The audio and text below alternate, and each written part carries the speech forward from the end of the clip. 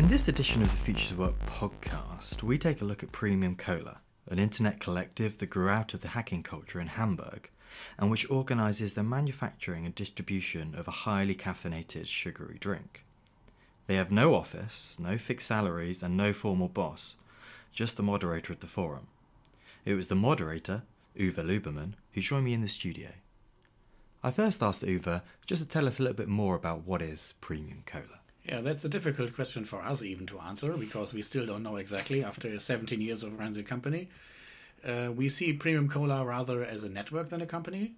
So there are certain circles of people we would see as part of it. There's a core group called the organizational team, which consists of 11 people, which make basically a living from it. Then there's 20 people around these, which are freelance, it's like salespeople, but we call them spokespeople, though there's no focus on real sales. Then we have a group of 235 people taking the company's decisions, half of which consists of commercial partners, so formally speaking external partners, and half of which consist of consumers, which also take part in the company's decision making. Then we have 1,700 commercial partners, which we collected, all kinds of suppliers, all kinds of customers, club and bar owners, and so on.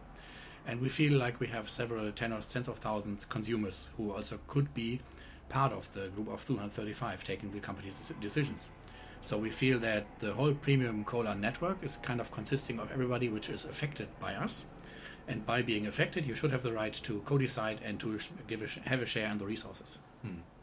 Just to bring it back even more basic than that, kind of. So what is the product? The tangible product would be a cola and a beer and some lemonades. Mm-hmm. But the actual product, that's at least how I see it, is we do care for everybody involved. And if we do well, then they will stay and will cooperate and will do their jobs. And then the tangible products will be the result of the actual job, which is caring for people. Then the question is, what's the history of this? And why do it in this particular way? And how did you do it? And I know that's sort of several questions laid on top of each other. So maybe start with, what's the history of it? What's your history with the company? All right. I was a consumer of a German cola brand named Afri Cola, and noticed one day, 19 years ago, that they had changed the recipe without informing me as a consumer. And I figured they couldn't do that because I buy these bottles, so I'm kind of funding the company, which they own, formally speaking, but technically, without our funding as consumers, they wouldn't even exist. So I demanded that they come up with a method of informing and also co-deciding with the consumers, which they didn't agree to because they figured their company was theirs, so they should be taking the decisions. And I figured, no, there must be something better. So I started my own cola brand, which was surprisingly easy. I brought 1,000 euros, had produced 1,000 bottles by somebody who had a bottling plant, and then started inviting everybody involved, everybody affected, to take the decisions together. And this is basically the main secret. And from then we moved forward and developed a whole set of different rules and, of course, different ways of running a company than there would be if I would be the boss taking the decisions. Okay, so it was driven by a kind of a desire to have, well, maybe more of a annoyance of not being involved within a company that you liked and you liked consuming their products, and a response to that. I would put it that this was rather the incident, but the actual reason why we do this way is that the core value I'm having about basically humans is that every human is just one human being and is born free and with the same rights and with the same human dignity, which is unfortunately not the case throughout the whole world, nearly. In all kinds of perspectives, but also in the business world. If you own stuff, then you are allowed to decide. If you own a company, then you are allowed to take the profits. And if you are internal, then you might have some say in the company's decision making, but if you're external, you are not. So this is something I want to fix. So it's basically about the equal human dignity of all humans, which I try to establish in the business world. Okay, so how? So you said you initially started with just sort of €1,000 and went and basically produced 1,000 bottles. What happened from then? What was kind of the next step from that? Well, I invited everybody which was affected by these first few bottles. So the first club and bar owner, the first trucking company, the first wholesaler, and so on. And from then we moved forward and invited more and more people and grew the company step by step, city by city, instead of having a business proposal and an investor and fueling things faster. Because I feel that this pressure of having to pay back an investment on a monthly basis can be very harmful, if not poisonous, for a company if there's too much pressure on everybody. So we kind of toned it down and built it up as quick as we could and not quicker. And therefore we came up with all kinds of different solutions, and as I feel, better solutions in terms of the core value we are putting to life. Okay, so apart from obviously the values there are very different, and the sort of decision making, co-production and knowledge and stuff like that's very different. But what other differences are there with Premium Cola compared to whoever you want to compare yourself to? It might be easier to frame which things are not different to so-called normal companies. Okay, yeah. But I'm trying to give a few. For example, we figured that in the drinks industry and in most industries, there's the issue of volume discounts. So the big customers will get a bigger price because they buy big and it's more efficient, and so they should get a discount. And we figured that there is already a hidden volume discount by the logistics, which get more efficient if you would move bigger trucks. So it's more efficient per unit. And if you would add another volume discount then for the bigger wholesalers, then they would earn twice just because they are big, which is against my core value. So we cannot do it. And so we have no volume discounts.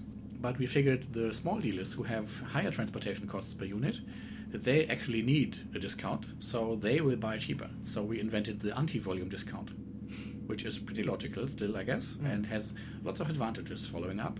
But still, nobody else does it. So this is something we kind of invented.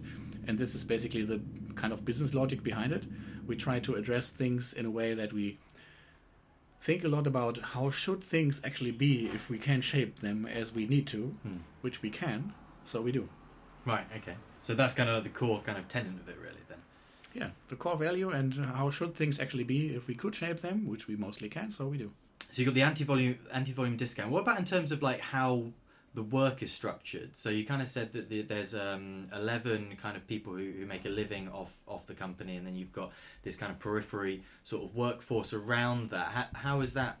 How is that kind of structured? We try to avoid to differentiate between internal or external, because also the bottling plant owners, which make like 10% of their living with us, is also an essential part for them. Or the trucking company who might make 5% off of us is also an essential part of their income. So on the other way around, I think it's a good idea to have several sources of income. And if you have only one, you will be dependent on this. So it might be a good idea to have several sources. And we have a kind of loose working structure. We don't even have an office. So everybody lives where they want to and also works where they want to. And also how much and when and how and with which tools they want to. And we did have, in fact, some years ago, job descriptions for the actual roles. And we kind of abolished to write them because they just changed too often. Because the world changes and the industry changes and we change and the people change. So there's change all the time. So it doesn't make sense to have structured, written down working roles. And we don't even have contracts for the workers because we feel that a contract, at least to German law, has several consequences which we don't want to have. For example, if we have a work contract, then the worker is entitled to follow orders, and the employer is even forced to give orders. And I don't want to give orders to anybody else because, again, my core value, I'm not a more special, more equal dignity human than any other human, so there should be no method of me giving orders to anybody. So have you found any challenges in this particular way of working then? Looking back, I'm surprised that things are and were rather complicated to organize and rather complicated to find and kind of qualify and even heal people who come from the so-called normal business world. They bring all kinds of damages when they come to us. But on the other hand, I found the whole thing to be very easy. So there were very few big fights or problems. We have no written contracts with any of our commercial partners in 17 years, with 1,700 commercial partners, and still we didn't have a single lawsuit during the whole time. So it is more complicated if you want to invite everybody, but in the end, it's, I figure, much easier. Okay, so who are your main sort of customers here? We never analyzed because we don't have any budget for marketing. Yeah. The consumers wiped this one out because they didn't want to pay for us getting on their nerves with advertising. Yeah. Which typically is the case. Advertising typically is unwanted communication, so we shouldn't be doing it. And we know that we have quite some customers who know what we are up to and how we are thinking and how we are working, and they like us for that reasons. But we also do have customers who just like the caffeine, or who just like the taste, or who just find the bottle pretty in the club and don't even bother to look up where this bottle is coming from. So it's a diverse range of customers, and also it's a diverse range of commercial partners. So we do have the occasional profit-driven company in there as well. We do have the occasional hippie cafe as well. So this is great, because the hippies will be the most loyal customers. But the conventional companies, these are the ones which we actually want to change. So we need to be in contact with them and work with them to convince them it's actually easier this way. So it's just within Germany, right? As in, it's just. That's a slight mistake Martin Parker put in his book. We deliver to Germany, Austria, and Switzerland. Okay, yeah. So it's the 3 German-speaking countries for ecological reasons. We don't deliver farther. And further? Further. Further? Yeah. Further. All right. I didn't even know myself. And also we tend to discuss a lot, so we need to talk the same language. Right, yeah. And if somebody inquires from abroad, which regularly people do, from all kinds of countries of Europe, but also from Taiwan, China, India, the Arabian Emirates, and also from the UK, then we politely explain that we couldn't be delivering due to the ecological limitations of our planet. We do only have one planet, and we are already overexploiting it, so we need to tone this down, unless we don't want to survive as humanity. This is the other option.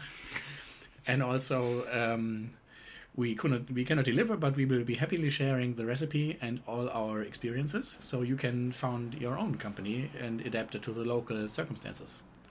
Oh, right. So, yeah, because that's one of the things I read where you're saying that consider yourself sort of an open source company. So it's kind of the recipe and any kind of what would be intellectual property or whatever there isn't any. That's not exactly true, but there are some secrets which we have. We don't even know them ourselves. For example, the recipe is based on the original recipe of my favorite cola back then, so we don't know that one. But nearly everything else we know is being shared in an open source fashion for several reasons. We do believe that we shouldn't share, for example, the very private information of our collective members. If somebody has a drug problem, for example, we can't write this to everybody. That's, of course, the limits of transparency. But everything else we should be sharing for at least 2 reasons.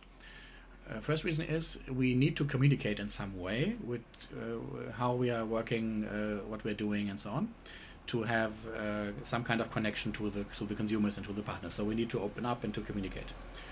The good thing with this is that we don't have to have a marketing department which tries to build up a fake brand personality and then put this out to the market, and somebody finds out and we have a big problem. So we can just be ourselves with all the mistakes and all the downsides. And the second thing is I want a change in the world, as you might have noticed from my core value. So I need to fuel that change and open up and also travel here, although we don't sell here, but I still want to travel and bring the ideas forward. So we need to share what we have learned. And the good thing about sharing is if I have, for example, 5 apples and I share these apples, then I will be having less apples, right? But if I have some knowledge and experience and I share these, I don't have less of it. But then the other ones will try to share with me, so I will be having more. So I think it's a good idea to actually share knowledge and experience we were allowed together. So have you found have people tried to replicate what you've done in other places, or? There are some German drinks companies who try to replicate some of it, and we also have been allowed to consult on more than 40 other companies as well. But I wouldn't be as naive, that's at least how I see it, to try to move our system onto another company. But instead we should try to think from their perspective. So where are they coming from? What's the history, the people involved, the industry they're in, and then find out together which possible next step might be possible there and which change we can fuel there. So that's a different approach. While I'm traveling here, I'm just presenting and hopefully give an inspiring talk later on. And then the participants would need to figure out what to do with this, actually. And when we want to change other companies, then we go there and try to think from their perspective. But as we have a pretty much open-minded approach to all kinds of topics, as we invite everybody involved, we tend to find solutions which nobody else could find before. Have you had some sort of successes in changing the values of some of these more sort of profit-driven businesses and partners that you were saying that are within? That's a hard question to answer. I would put it like this. The companies which invite us typically have in parts of their managers similar values, but they feel they couldn't execute them due to the forces of the market, the pressure of competition, and all kinds of reasons. And we kind of sometimes make it to turn this around by convincing them that they will actually have a competitive advantage if they have happy workers and happy suppliers and happy customers. So this is basically more like a reframing, which we try to do. And to put this to effect, typically there are three things needed. First thing is we need to fuel the exchange between the people which are affected by the company, because most companies tend to think in an internal and external fashion, and the external partners just don't really matter. So we need to fuel this exchange. Second thing is, the bigger the company is, the more time-consuming it is to fuel change, which is sometimes pretty unnerving, but it's a fact we cannot deny. And third thing is, which is I think in my experience, a very great lever to work. We ask these companies to keep their top-down management structure, pyramid scheme, but to give the goal to almost never use it. And if they follow this, then some virtual space opens up for everybody to find their own solutions and to find better co-working practices and so on. But if something goes wrong, they still can turn back to the pyramid scheme they will be still having. So the level of fear, which is typical in most companies who want to try some change, is greatly reduced. And then you can try out new things without the danger of running into bigger problems, because you still have the pyramid scheme to turn back to. So you've got still some sort of safety net that kind of can protect the company, or if something, Kind of, yeah. So you talked about kind of some of the ecological reasons for doing particular practices within the organisation, but what about in terms of like social issues? So, for example, if other people think of other big sugary drink manufacturers and stuff like that, from someone who's come from like a labour rights perspective, I'd be interested in, okay, where does the sugar come from? So do you have that kind of knowledge of that down end part of the supply chain? We followed every ingredient as far as we could. For example, with the sugar, it was no problem. There's a rather big, but it's a cooperative of producing sugar 30 kilometers from the bottling plant, so the transportation distance is pretty short, so this seems to be all right. And it seems to be even better than having organic sugar transported from Brazil by ship, for example. So we followed most ingredients to the source, excluding the syrup. This is from the original recipe of the cola I was liking, so we kind of are stuck there. And also by some forces of the world market. For example, there's the cola nut, which we have like 6 kilos per year. And with 6 kilos, you can set up a plant to grow cola nuts somewhere. So you will be dependent on wholesalers, and there are several wholesalers around the world which just collect cola nuts from everywhere. So you can research up to them, but no further, which is bad, but that's all we can do. We're a small company, so we do the things we can do. And concerning sugar from the consumer's perspective, of course, cola contains sugar, so that's common knowledge. And we actively express that you should be treating cola like a piece of cake, for example. So you have a piece of cake like once a week or maybe twice a week. You know there's sugar in it and fat, and you shouldn't be having too much pieces of cake per week, so that's what we are asking for. Yeah. Also, let me add that we have been researching on replacements for sugar, and we couldn't find a replacement yet which isn't unhealthier as the sugar itself.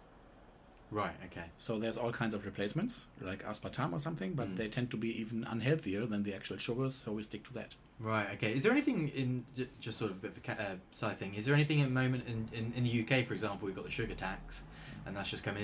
Does Germany have anything sort of similar to that? Is there kind of these regulations being pushed down in terms of the regulation of sugar content and stuff like that? It's been discussed from some initiatives, but until now I don't see our government doing this.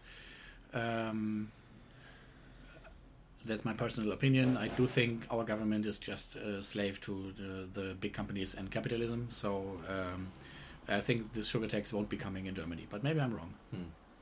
Okay, so talk me through then what's kind of like what's a typical day. So you don't have an office or anything. So you're not kind of going up. You're working from home or whatever. And how does it work in terms of the day-to-day working of the organisation?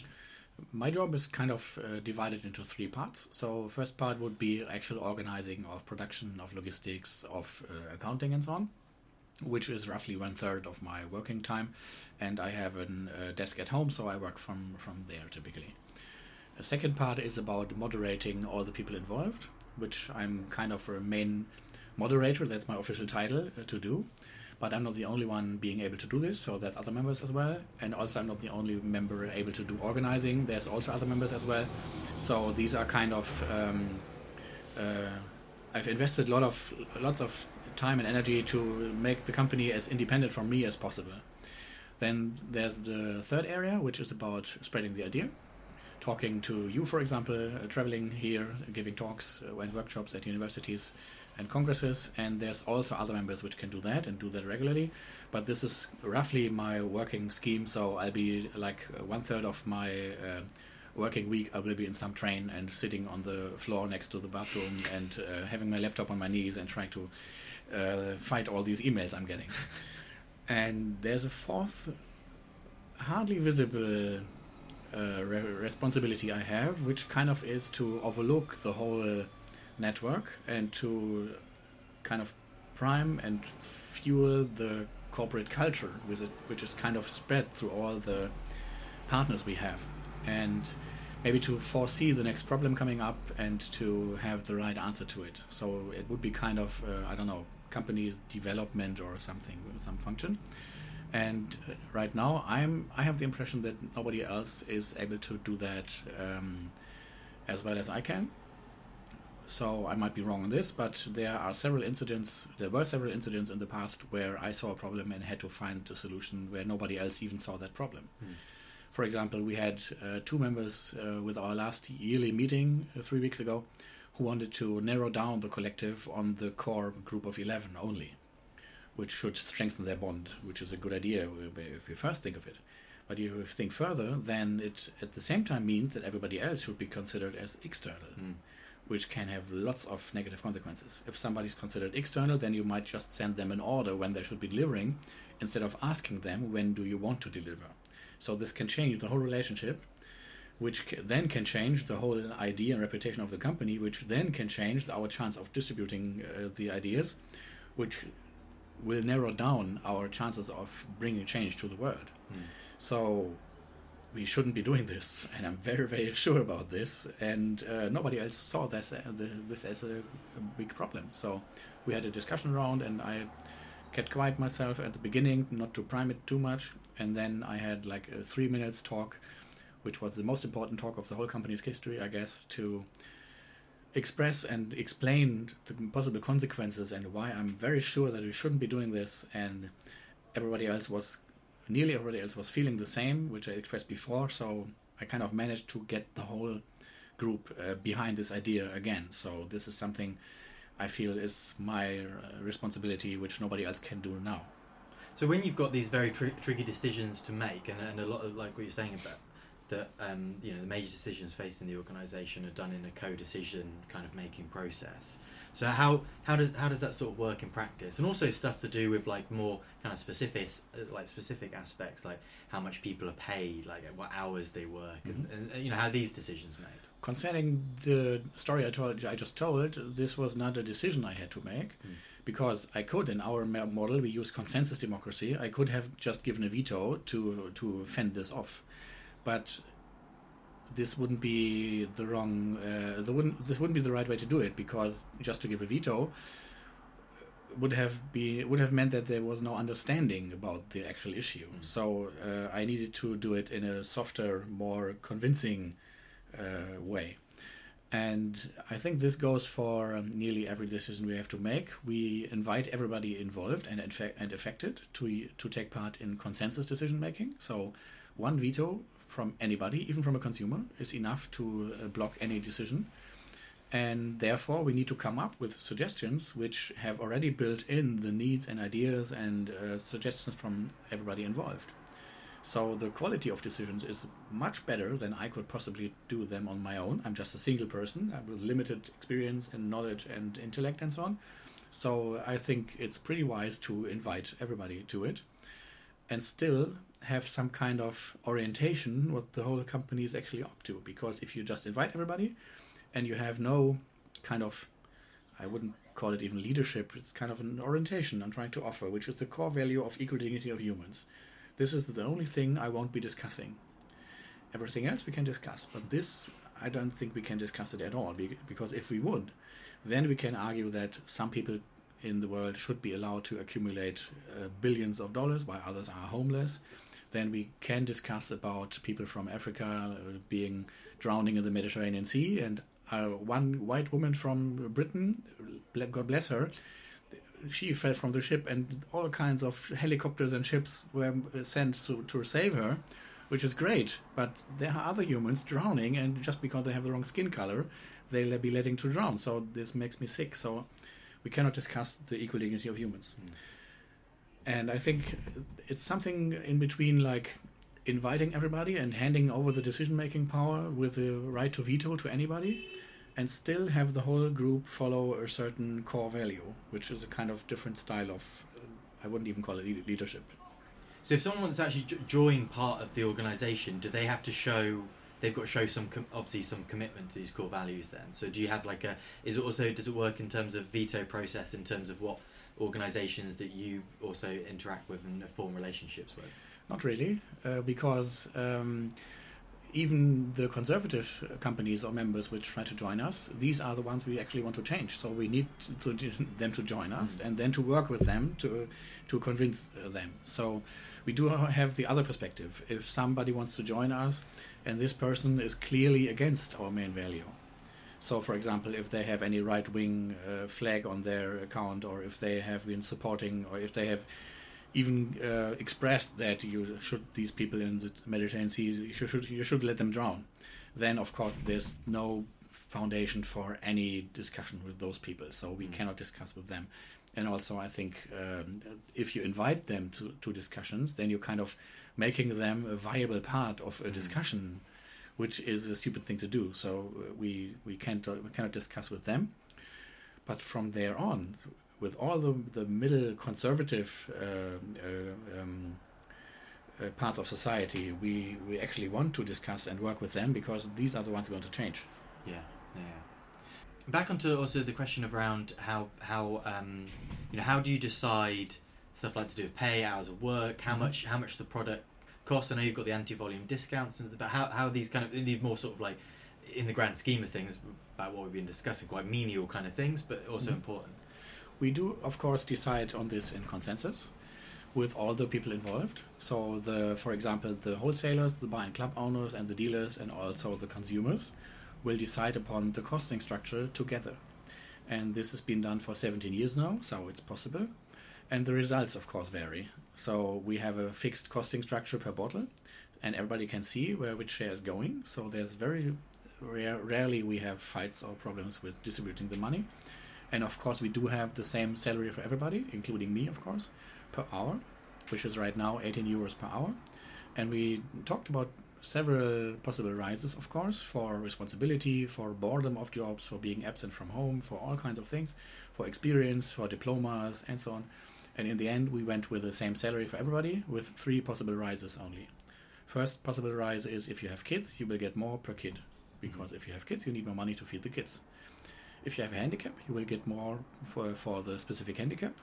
And if you need a desk somewhere, if you do accounting, for example, you won't be at the bottling plant, you won't be in a truck, you need a desk somewhere, so you will be getting paid for that desk, and that's basically it. Right. So imagine if you worked for a company which hands you the right to co-decide and even gives you the power to give any veto, and also which shares the resources, and you know that even me as the official founder and owner will get the same salary as you, then I think we do have a absolutely different and more solid and foundation to actually be working together.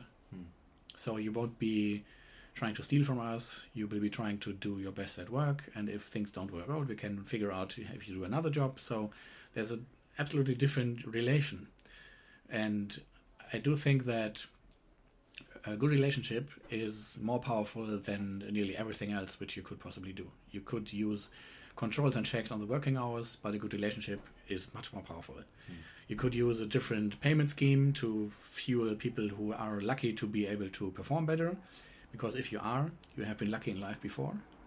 If you can perform, you have been born in a peaceful country probably, have had a stable parents, maybe you have had a university, you were allowed to study, you are healthy, probably living in a stable relationship, and then you can perform. So if you would pay more for people who are able to perform, then we are paying the lucky ones even more. Doesn't make sense.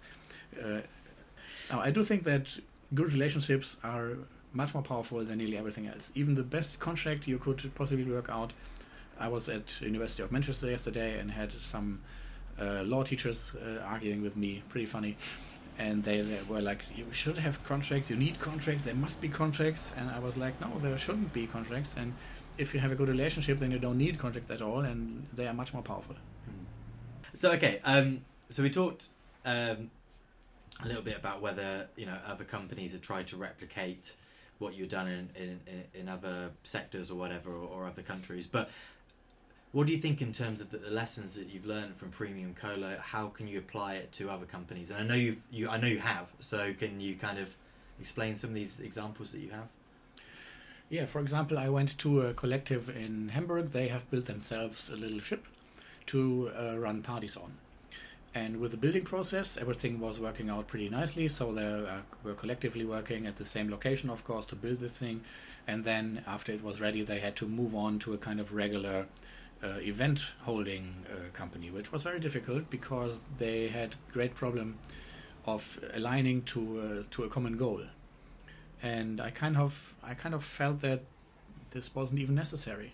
So, for example, if we decide after the podcast here to go to the bakery, then you might be going to get a bread, and I might be going to have a walk in the fresh air, and maybe Martin is joining us, and he wants to have a talk with you. So the actual goals might be differing, but as long as we can agree on the same route to the bakery, then it's perfectly all right. So this is something which they took home and which actively helped them to basically save the project, because they were, when I met them, they were drowned in problems and fights, and they were also nearly bankrupt, so things were turning bad. And with this little idea that the direction of the goals needs to be the same, but not the actual goals, this helped them actually to turn things around. Okay, so what's next then? What's the next big project for you? I was thinking that our ideas should be transported to other industries as well, not the actual practices, but the ideas behind them, and hopefully in industries which are pretty bad right now. So, for example, the real estate industry. And therefore, I've trained myself to be an administrator for buildings, friends and colleagues of mine own, for the past 3 years, to actually learn how to run things and how to be more efficient and how to have happier tenants, basically. Because if you have happier tenants, then you will be having less problems with them. So things will be more efficient. And for example, I managed to turn down the side costs besides the rent. So there's heating and energy and so on and all kinds of stuff. With a certain building from 100 euros per month to 50 euros per month, just by caring for everything. And this is something we want to use as the foundation for a second company, which will be founded in a few months probably with some other members. And we are trying to bring our premium ideas to the real estate industry and to be better administrators than everybody else. Okay, so I came across your company when I was reading Martin Parker's book on shutting down the business school, and he was on the Futures of Work podcast a few months ago. And one of the things he said in the book is about establishing this school of organising, and if people haven't listened to that podcast, they should go and have a listen to it. And he said that Premium Cola would be the kind of very useful example for students in terms of an alternative way of organising. So if you were put in front of a group of, let's say, 30 18-year-olds who have signed up to this course on alternative forms of organisation, let's just call it that, what would be, if you had a couple of minutes, what would be the main messages that you wanted to get across to them, the youth of today? Mm-hmm. The main message I will be trying to get forward this afternoon actually is that a single person can be enough to make a difference. Because when I was younger, I was thinking that the system of capitalism is so strong and the framework of law is so rigid and everything is so solid that I can't really make a difference in the world as a single person. And of course, I can't change the EU regulations or the problem with refugees and so on. So there's things I can't change in the world. But in the business world, one person can be enough to fuel change. And when I began, I had no money, like this 1,000 euros, with virtually no money. I had no experience. I had no idea how to actually do this whole thing. I just began and worked my way through it. And until today, I think we had established a great deal of difference in the industry and also in other industries. We've done more than 1,000 events at universities, for example, with several people. So there is a level of difference we can make. We're working together with 1,700 commercial partners. We have helped more than 40 other companies to develop. So there is a huge difference you can make as a single person in the business world. No, fascinating, absolutely fascinating. Uwe, thank you very much for coming in today and telling me all about the company. Really fascinating. Thank you. Thank you.